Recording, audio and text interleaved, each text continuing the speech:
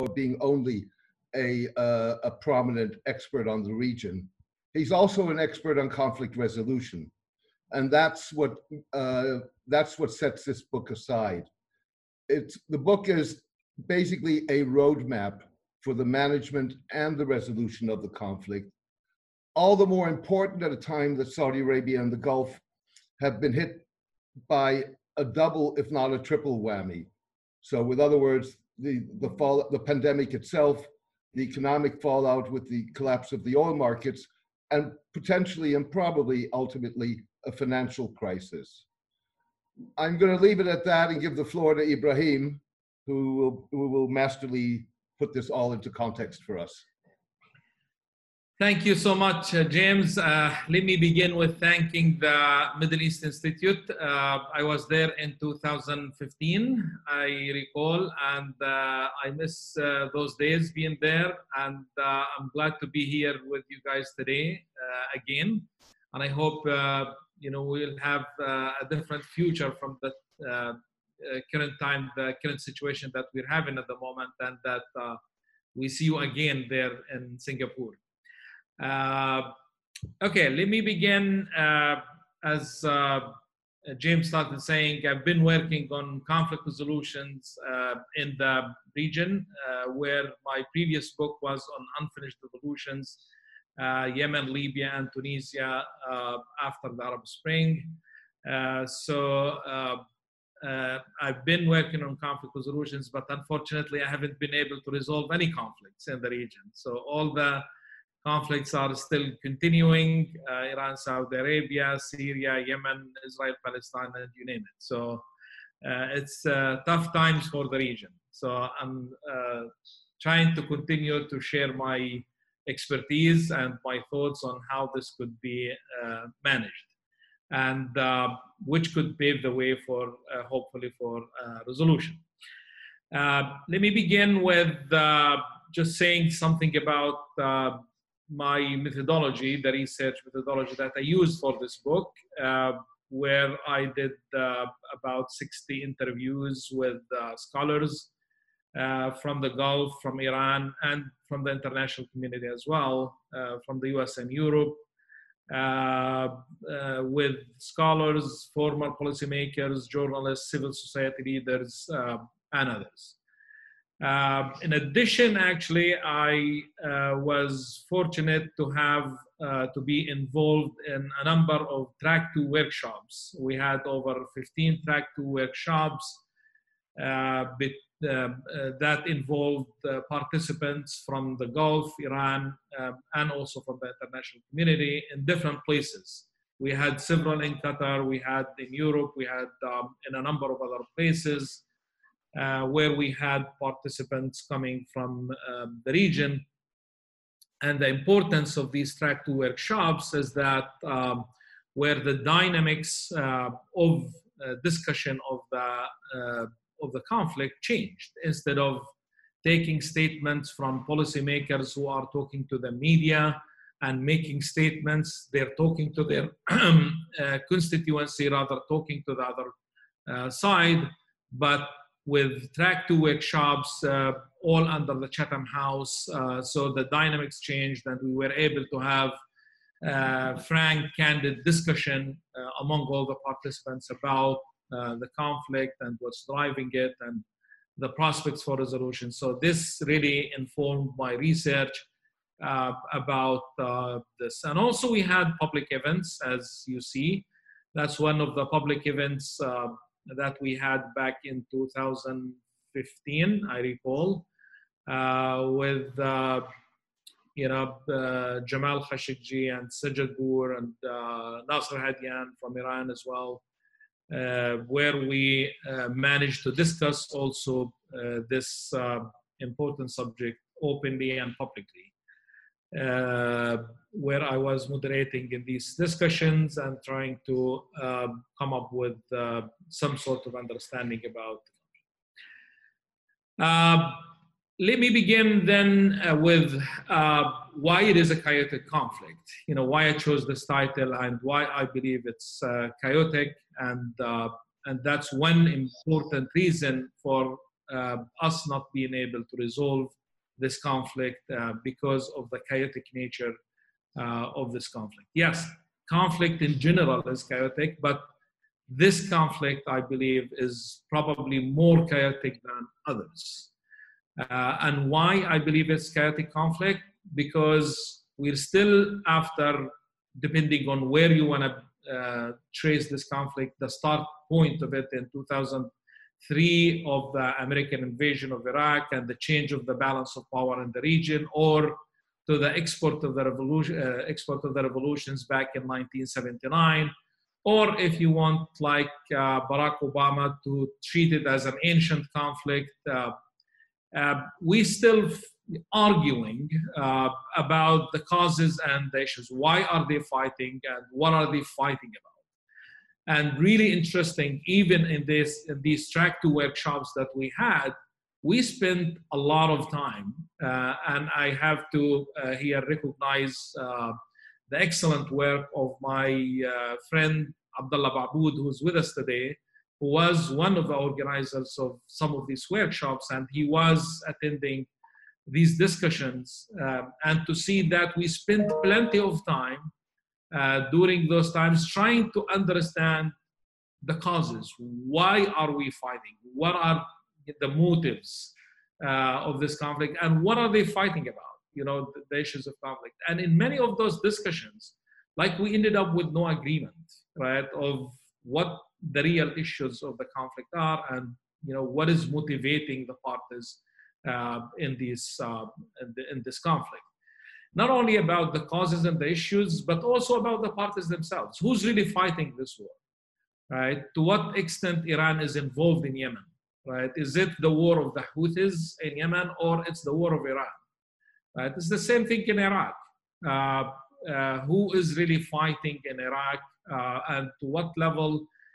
Is it a proxy or a direct or a one party over the others? Or are we starting to see some sort of an open confrontation, probably lately, with the two parties? And the same situation applies to Syria and Lebanon and other places. But most dangerous, in my view, also in addition to the causes and the issues and the parties, it's also about the rules and regulations of this conflict that are not clear, right? There is no clear rules of the game here. For example, was the Aramco attack expected, right? To what extent we were surprised of that the escalation could involve attacking of Aramco in Saudi Arabia, and who did it? Again, we're still not clear about these issues. So the absence of clear rules and regulations, and also in 2016, after the execution of Nimr al-Nimr, Saudi Arabia and the attack on Saudi Arabia's embassy in Tehran resorted to cutting all diplomatic relations. So you can imagine what a conflict would look like when we also have no direct communications between the parties, and how chaotic this would become. So given this chaotic nature, is the conflict resolvable? Is rapprochement possible between Iran and Saudi Arabia? I think it is, and other scholars in the field who are researching this also believe that the possibility still exists, and we can. This is, in principle, it's resolvable. And here we don't necessarily referring to full-scale reconciliation between the parties, but at least limiting the regional spillover, as Greg Goss argues that it's possible to limit that impact. Also, Fred Weary argues that we are capable of dialing back and tempering sectarianism, as we saw in 2006 after the war in Lebanon. Between Hezbollah and Israel. Not only this, but also after the Iran-Iraq war in 1990, the end of the war, the two parties started some sort of a detente between the two parties, and actually it led to signing of the 2001 Security Pact between the parties. So it's possible to go back to those days. And if you look at the relationship between Iran and Saudi Arabia, we had much worse relationships between neighbors like Germany and France in the past.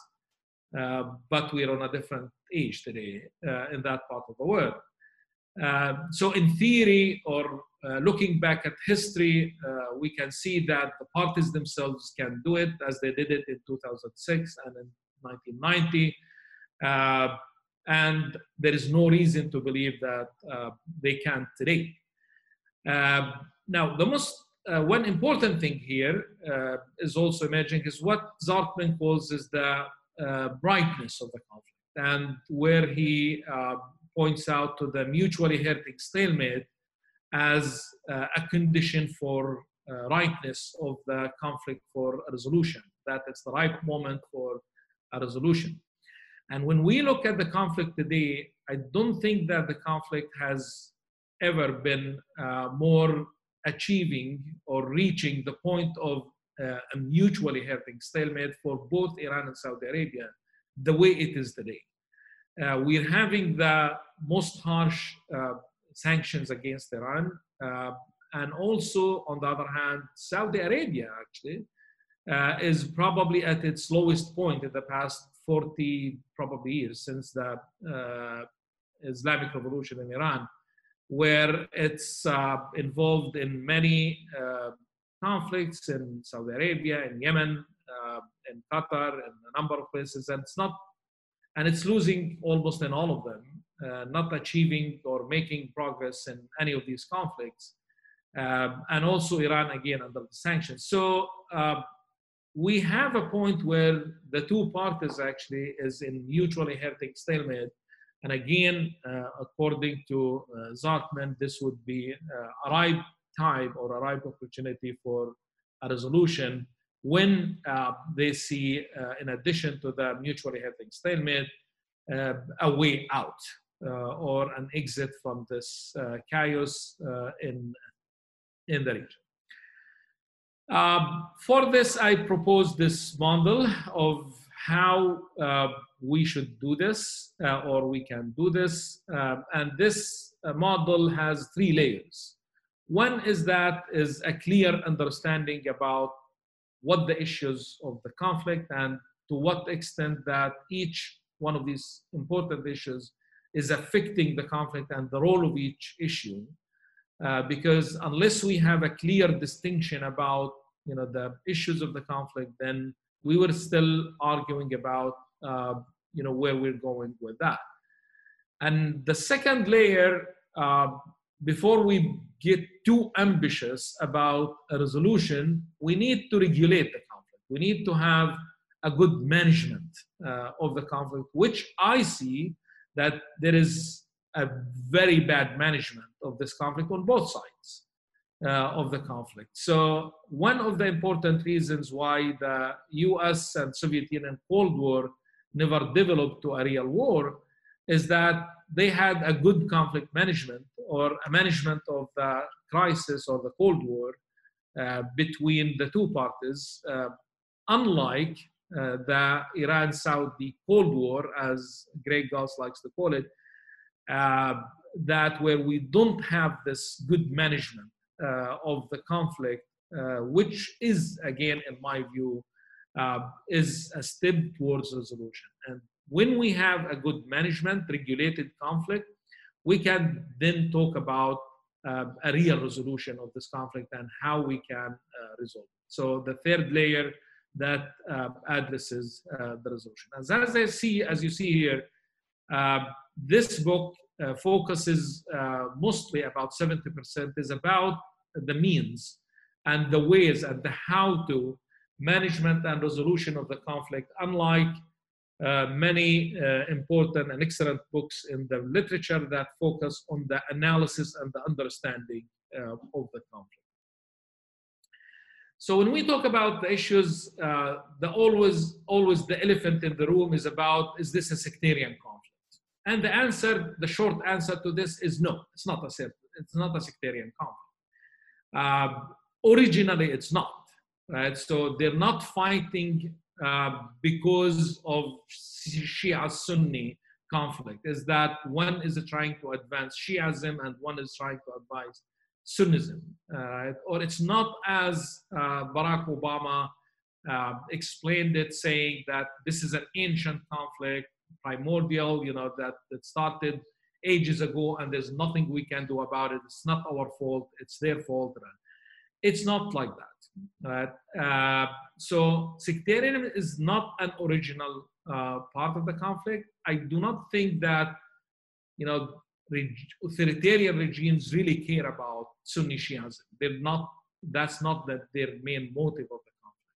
However, I think that sectarianism has been used by both parties to advance their political agendas, right? And with that, with the use and the politicization of sectarianism has become a cause of further escalation, right? And reinforcement of destructive conflict dynamics of this conflict, right? That it has become as more engaged with the region on different levels, the spillover, and even to the people's level in different, especially where Shia communities exist in the region. So that's how sectarianism is playing a role in the further escalation and reinforcement of the conflict or destructive conflict dynamics, the role of sectarianism. But originally, it's not. As I was told was when I talk about the politicization by one of the Arab Shia in Iraq, explained it to me that the Arab Shia are the sandbags of Iran's wars, right? That using us as the sandbags for its wars and for its agenda, for others. And also as Saudi Arabia looks at their Shia community in Saudi Arabia as by some clergy, religious figures, that, fifth column or infidels or these kind of terms that you hear by some in Saudi Arabia, also referring to the sectarian part of Saudi Arabia. So there is definitely a politicization there. Leadership and regime survival is definitely an important dynamic, an important issue of this conflict, where Iran also in advancing its political agenda, appointing itself as the leader of the Shia world, and Saudi Arabia is the leader of the Sunni worlds, and both competing for the leadership of the Muslim world.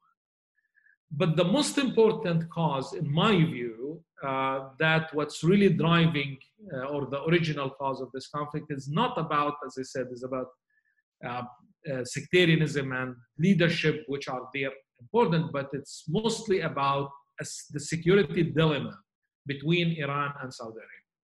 And if we look at these two maps over here, we will see what's, the concept of encirclement emerging between the two parties.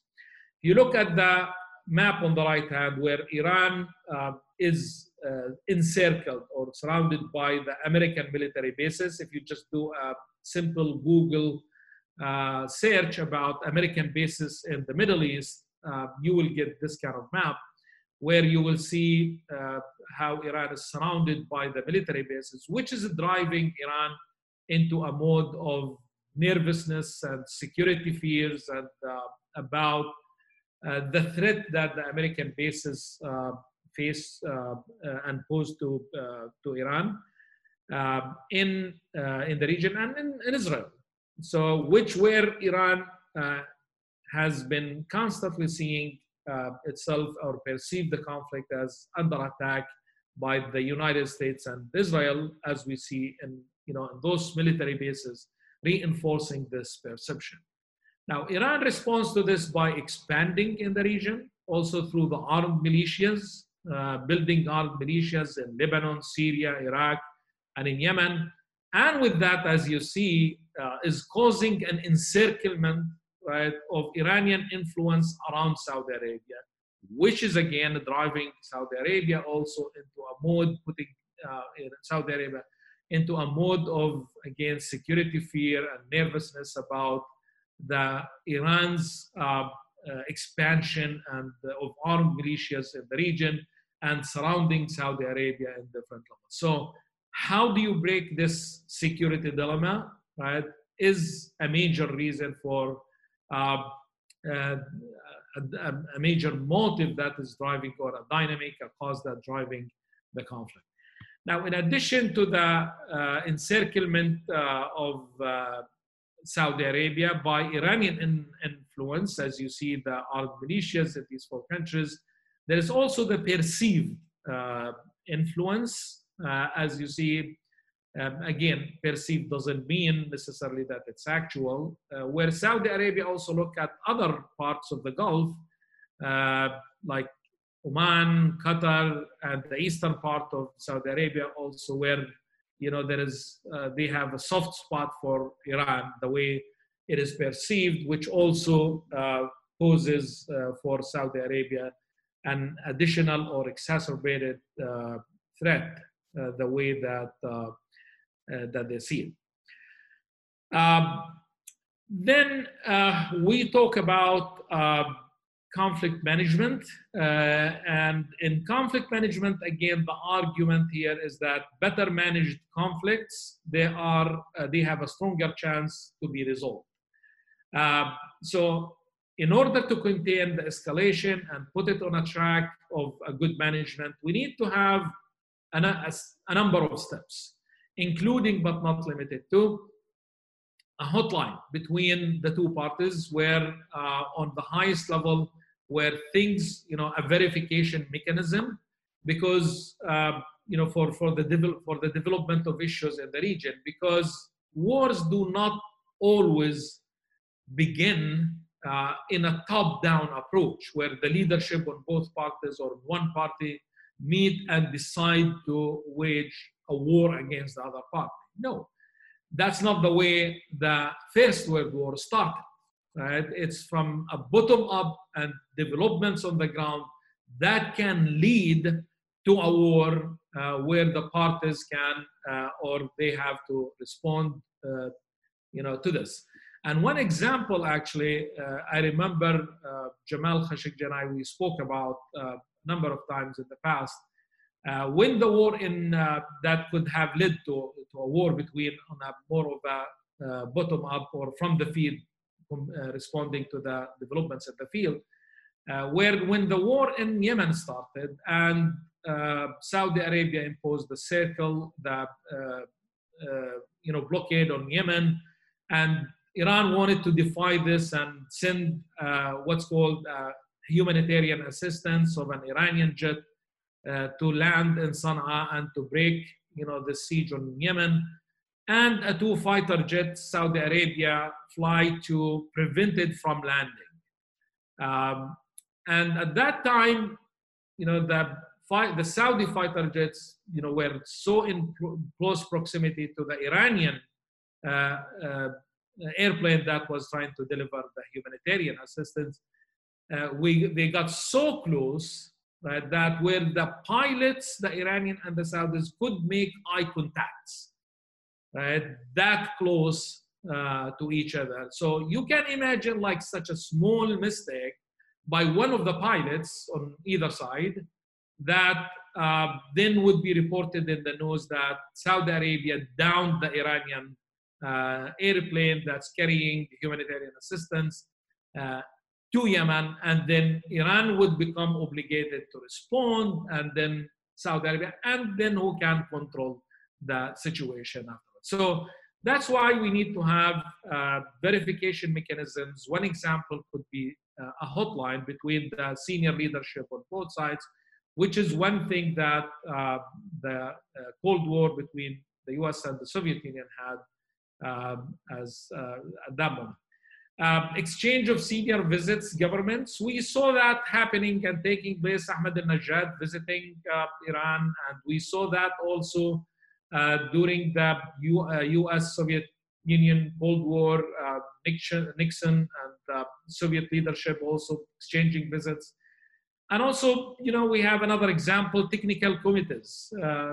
Nothing to do with politics, but on the technical level on both sides, to meet and to try to think of solutions, right, for the challenges. As we said, the example we saw of the security dilemma and how this can be sorted out and all. Confidence building measures is another effective conflict management method, a tool that can be used. And also it's not happening. In one of the workshops, one of the Iranian participants, said that at least if we heard an apology, right, for the Iranian pilgrimage that they died during the Hajj, at least sorry from the Saudi leadership would have made a huge difference for us. And then we could build on that and we engage on that level. But then also on the Saudi side, right, waiting also for an apology about the attack of the Saudi consulate in Tehran, which also another transforming message that could lead or take it to a different level to show the goodwill of the two parties. There's nothing more dangerous in a conflict than the absence of dialogue, which again we severed that unfortunately in 2016, and no real serious dialogue taking place between the two parties in order to have or to try to manage better. Again, as you see, these all are terms of management, not really the resolution. Dialogue is not expected to resolve conflicts, but at least to educate the parties about each other's needs, to have an opportunity for the parties to hear directly from their adversaries about their fears and their security concerns and all about others, which unfortunately is not there. Now, I'm sure some of you are questioning whether the political will exists on both parties or one of the parties, and why would be doing this. There is also, to the response to this, there is also the responsibility of the countries in the region.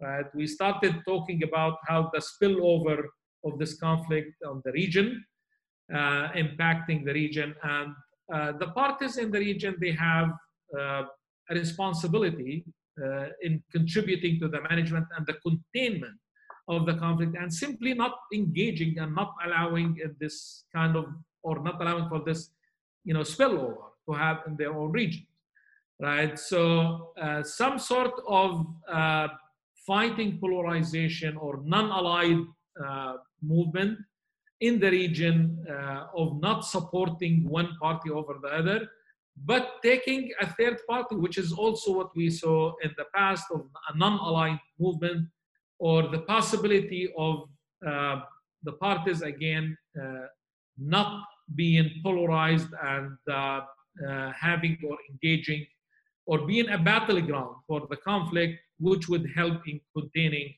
the conflict. Now, is this theory or in terms of idealism thinking or something? I don't think so, because a number of countries in the region have started to realize this and to distance themselves from this destructive, dangerous rivalry. And I can mention a number of examples. Oman historically, Morocco at some point, Jordan also, Qatar also, where the parties are trying to, distance or place some sort of a balance between the two parties, not aligning with one party or Kuwait is another example. So we're seeing more and more who could, not only not allow their countries to be a battleground of the war, but also to try to establish some sort of a balance and try to pressure actually the parties that would not engage in a resolution, or by at least containing the conflict from escalation. Now, when we talk about a resolution, not management, then we in conflict resolution are huge advocates of always talking to the underlying causes of a conflict if you want to talk about meaningful, lasting, and sustainable resolutions. And if we look at this conflict, a major cause of the current rivalry, if not the major cause, was the change of the balance of power in the region after the US invasion of Iraq and the shift of the Iraq's position from one side to the other, which allowed for this imbalance of power in the regional order that led to also Iranians' expansion and Saudi Arabia responding in different ways and all of that. So you have to address the balance of the regional order. Now, easier said than done. Who is going to balance this? Now, the US, as in number of conversations we had and in research interviews, is the presence of a major power like the US can present this, or can help us achieve this balance of power. And here my argument is that the presence of the US is a problem, and the absence of the US is a problem as well, right? And we can discuss this for long, but at least we know that the US has been here again since when? Forever. But we since the start of the Iranian Revolution, but we never achieved this in terms of the US playing a balance of the overall in this conflict. So we have to look at other ways. Saudi Arabia was thinking if they achieved a victory in Syria, then this would compensate for the absence of Iraq. But that wasn't the case. Saudi Arabia lost in Syria. Now, there are other ways to think about it, of involving others like Turkey and Pakistan, and this concept of one region, West Asia and North Africa, balance or security umbrella or security framework. You can definitely think of other ways like this that you can address the security component. But also, in my view, it started with Iraq, and it can be solved with Iraq as well. And here I'm not referring, or I don't mean that Iraq should shift sides back to Saudi Arabia or to others, but mainly is about the full independence of Iraq for the Iraqis, and being free from the interference of Iran, Saudi Arabia, and the US, and all other foreign interventions. Just Iraq be for the Iraqis, and Iraq be the independent Iraq, right? Like any other nation state is working for the national interest of Iraq itself, right? And I think if we see this happening, this could be a serious way to address the imbalance of the regional order. And in a number of conversations and talks I heard, the president of Iraq, Barham Saleh, talking about the need for Iraq to be fully independent from foreign interventions, all types of foreign interventions.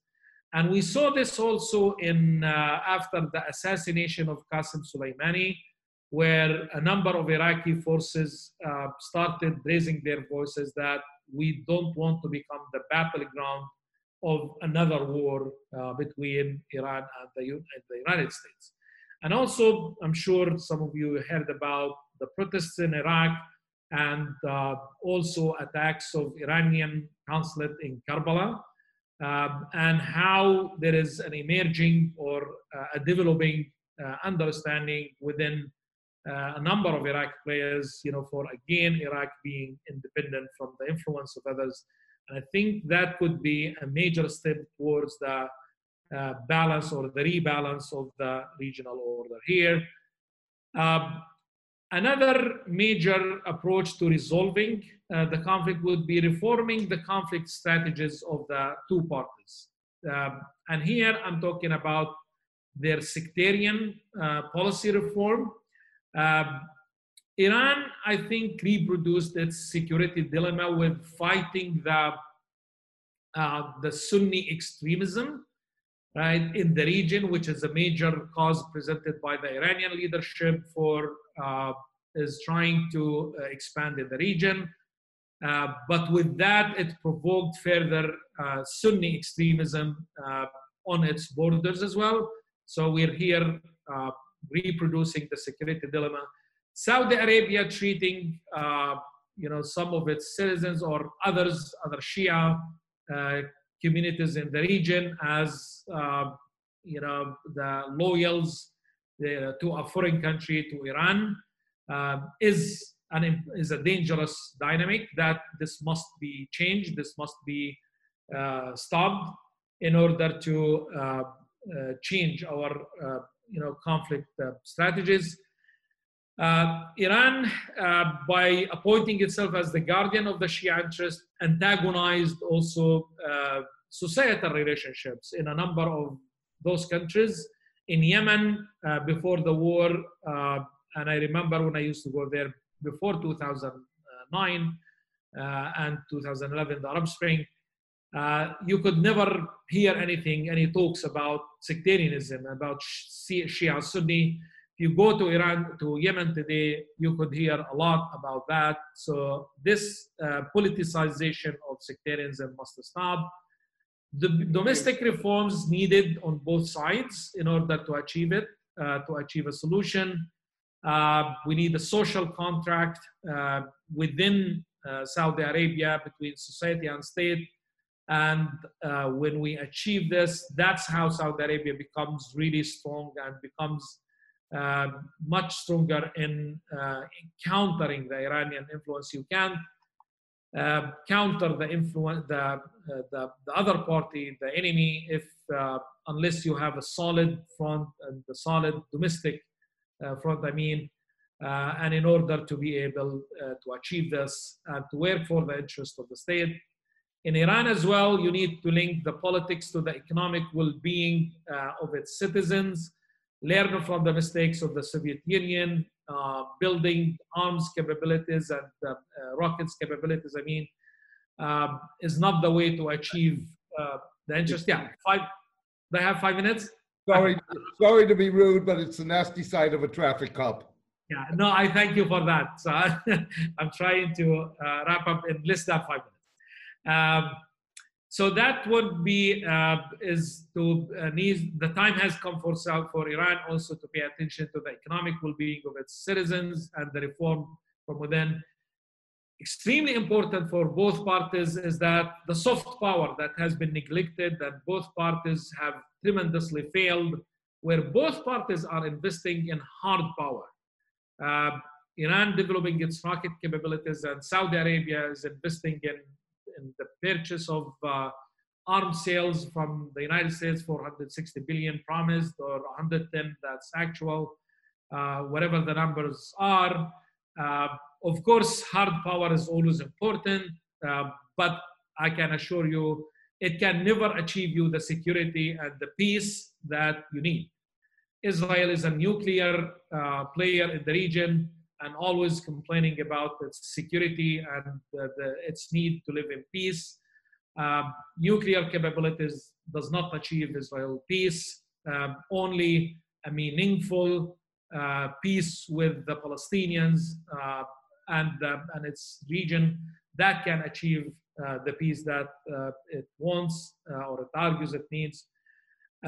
So again, here, Saudi Arabia and Iran, they need to look at their soft power.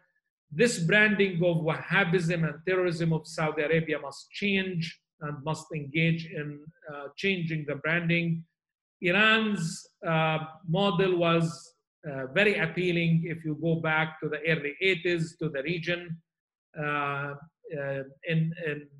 In the region back in the 80s, you could see the pictures of Khomeini in a number of Arab capitals. If you go today to the Arab region, number of Arab countries, where would you see Khamenei's picture? Probably in the Dahia in Beirut and in Sa'da in the north of Yemen. And if you pick any person in the Arab countries and ask them whether they want to go to Tehran or, for example, to Dubai, I'm not sure who would tell you that they would go to Tehran. So the Iranian model is not appealing, and Iran needs to look at that and needs to develop to look at its soft power. And there is the very important example, in my view, where Iran lost in its branding and soft power that used to be the victim or is the victim of the chemical weapons used by Saddam back during the Iran-Iraq war, but later as engagement with the Assad regime, allegedly using the chemical weapons against its people, being on the side of the perpetrator. Iran could see the shift, from the victim to the victimizer. And finally, we need to look at other approaches or other levels of building peace between Iran and Saudi Arabia. Track 2 has been ignored. There are modest attempts here and there. A number of the workshops that we had, a number of other centers are doing this. I talk about the experience in the book and evaluating the experience. Gulf Research Center has done. Abdullah Babood has, when he was the director of the Gulf Studies program at Qatar University, did many of that. And it's taking place on a number of ways, but it's still in a very modest. The impact is very limited. But there is a way to invest, and there is a huge potential that exists here that it's not used. And my friends, as I end with, peace agreements can always be signed between leaders, but it can never be achieved in a meaningful way unless the people of the two countries or the two parties live peace and are on board, are parties of that. And that's where we need to see more serious investment in the grassroots level of the education, sport, media. That's also unfortunately not there. Look how many centers specializing in Iranian studies, for example, in the region, or the other way around, or how many Iranian students are studying in Saudi Arabia, or how many Saudi students studying in Tehran. So this huge potential is unutilized. The leaders must realize this. It's our role to advocate for this and alert them, even when they decide in the future, like what they did in 2001 of signing a security pact between the two parties. Hey, if you do this, you need a solid level on the people's level that can sustain this, that can carry this, and that they can engage where you have this. So it's to support future decisions by the leaders. And that's where the unused potential for peace between Iran and Saudi Arabia. And thank you for your patience. And